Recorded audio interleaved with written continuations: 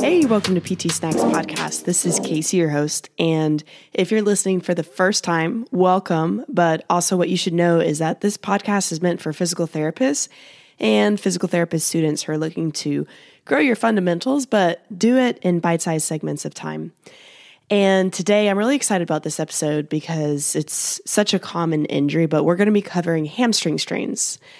And it's something that happens all the time. But if you look in our research on re-injury rates and just the overall occurrence of it, it makes you question on how good we are at treating this. So in this episode, we're going to be covering more so the common injury mechanisms and the people who get this injury, and then also some differentials that you would go along with it.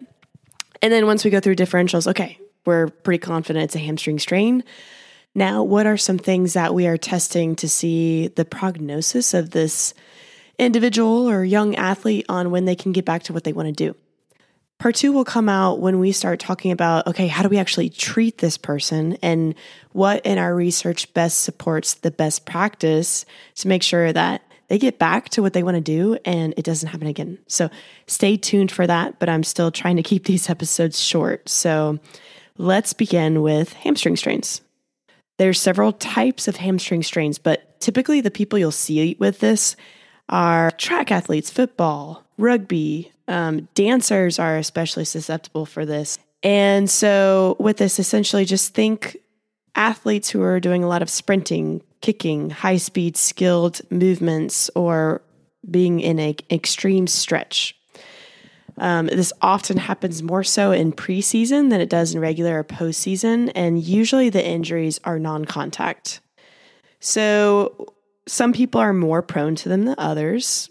Then there's things that you can control and can't, right? So the non-modifiable risk factors for a hamstring strain are older age and prior history of hamstring strain.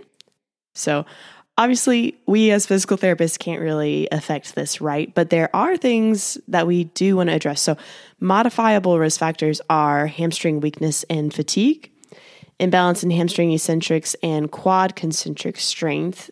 Others that have been cited in research are quadriceps flexibility, reduced hip flexor flexibility, and strength and coordination deficits of the pelvic and trunk musculature. So basically, some weakness, tightness, and inability to move well.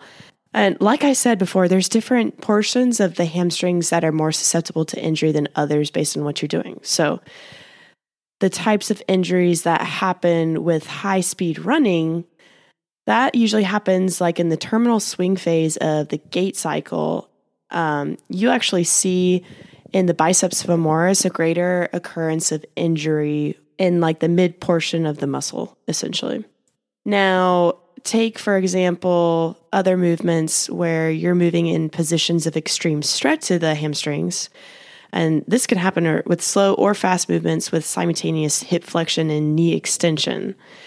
This happens more so in the proximal free tendon and definitely takes a longer recovery time too. So this person is injured, but are we sure it's a hamstring strain? So let's go through differentials next. First, when someone's walking in and they're pretty injured, swollen, all that kind of stuff, you still want to make sure that nothing worse is going on. So for one, you want to evaluate and see if they have a hamstring tendon avulsion. So this patient during their injury may have had an audible pop, extreme pain, loss of function, which is hard to differentiate, right? But they'll have extreme difficulty with a prone leg curl, and they might not even be able to fully extend their leg or weight bear on the side that they injured. You're going to see a large gait abnormality, which makes sense if they can't weight bear on their involved side, right?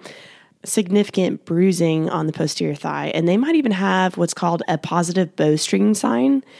And that's essentially if the patient is actively holding their knee in a flexed position, you're not going to find any palpable tension in the distal hamstring tendons because it's avulsed. There's no tension left there. So this patient would do great with having an MRI to make sure everything is okay. Another thing to look out for is ischial-apophyseal avulsions. So you'll see this more so in your younger athletes like between 13 and 16 years old because they have an open growth plate. So this happens from overstretch from combined hip flexion and knee extension. So someone who's doing a lot of kicking and dancing, they may also have an audible pop, possibly. Deep achy pain, especially with sitting. But let's say their pain gets under control. They're not really going to have a loss of flexibility because there's no anchor point. So something to keep in mind on is evaluating the demographics of the patient that's sitting in front of you. Another big one is proximal hamstring tendinopathies. So now let's go to the other side of the age spectrum. You're going to see this more in middle-aged athletes and endurance athletes. The mechanisms are different. So instead of like the audible pop that we were talking about, you'll see this more if that patient's complaining of their pain starting insidiously with gradual onset. It just started getting worse and worse with time. Don't really know why. And it is often worse as they're sitting on firm surfaces or prolonged surfaces. Maybe it's like a cyclist or someone like that. They'll be tender to palpation at their ischial tuberosity, and they might have a positive Peranen Orva test or a bent knee stretch test. Common adjunct injury too could be a hip adductor strain injury, so adductor. And you'll see this a lot with someone who's doing a lot of quick acceleration or change of direction, especially if they're in extreme hip abduction, abduction, and external rotation.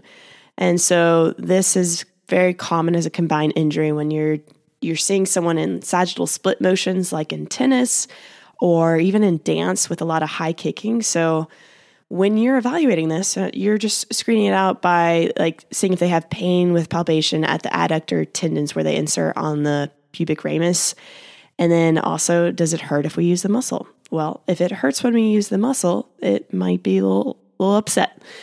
And then, of course, things that can refer pain to that spot that are not in that region are things like neural tension. Do they have a disc herniation or lumbar facet syndrome? Because we know facets can also refer pain down into the upper thigh.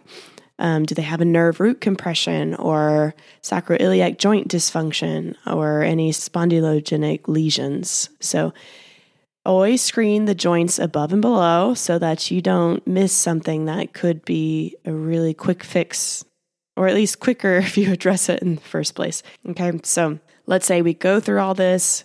Great, we're not thinking it's a tendinopathy or avulsion. Now we are moving on to prognosis, because that patient's also probably going to want to know when they can go back to sports. So there's different grades of hamstring strain, and they just reflect the extent of tissue damage. So grade 1, grade 2, grade 3. Grade 1 is mild to moderate, and 3 is severe.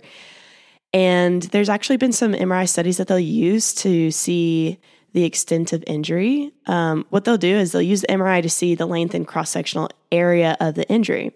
Or the bigger the area that's showing injury and inflammation, it directly correlates to the time that they're going to need for recovery. So more area equals longer time for recovery. Now, some other things that have been cited in research for factors that take longer than 40 days to get to sport are if their pain scale, so like on the NPRS, if it's greater than a 6, not really so great for a short recovery. Other things are, do they have pain with just their everyday activities for more than 3 days after they initially injured themselves? Or did they have a popping sound during injury? Because that popping can also come from the hamstring. It's not necessarily with the avulsions I mentioned. How much bruising do they have? Or do they have it at all? And do they have a greater than 15-degree difference in passive straightening of the injured leg compared to the non-injured? So scar tissue formation doesn't really happen until the proliferation phase of tissue healing. And if you need a little refresher on just tissue healing in general, then not so subtle plug to refer you back to tissue healing stages in episode 3. Go check that out. But this patient, if you're initially evaluating them, they're just fresh out from their injury. It's not like they've got suddenly formed scar tissue. It's probably more so from pain and protection during the inflammatory stage. And so if they have a huge difference, that means that's a huge amount of protection that they're trying to recover from. So there's also another test called the time to walk test. It's just the ability for the athlete to walk without pain post-injury. So they did this test with Australian rules football players. And in this test, they found that if it takes this athlete more than 1 day to pass this test, they're 4 times more likely than someone who is able to do it to take longer than 3 weeks to get back to sport. So again, on these tests, be sure and look them up if you feel like that's something you can utilize in your practice. And then another thing, testing the hamstrings in a lengthened position. So in theory, if you put your patient on their stomach and you bend their knee to 90 degrees, this is when the length tension relationship of the hamstring muscles is at their prime. So they should be the strongest for those cross-linked fibers to do their part. And so what they found that if you can put them in the position that best sets them up for success, and they don't have any reductions in strength compared to their other side, they're going to do a lot better than someone who does have a reduction. Because this is already, we've already set them up for success, and they're already showing pretty significant deficits. Additionally, you also want to test those patients at 45 degrees knee flexion and 15 degrees knee flexion, because what you're doing is you are reducing the amount of potential cross fibers. And in that lengthening position, yes, we can expect them to have a little bit more reductions, but you're looking at the amount of deficits side to side. So more deficits equals longer time to return to sport.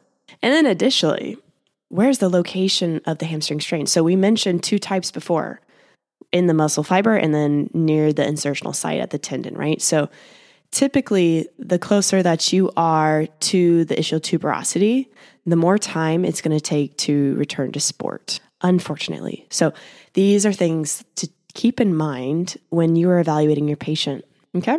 So hopefully by now, you would be able to teach someone who is most likely to get hamstring strain injuries, what some common differentials are, and then things that we look at to see people who are probably going to take a little bit longer to get back to sport.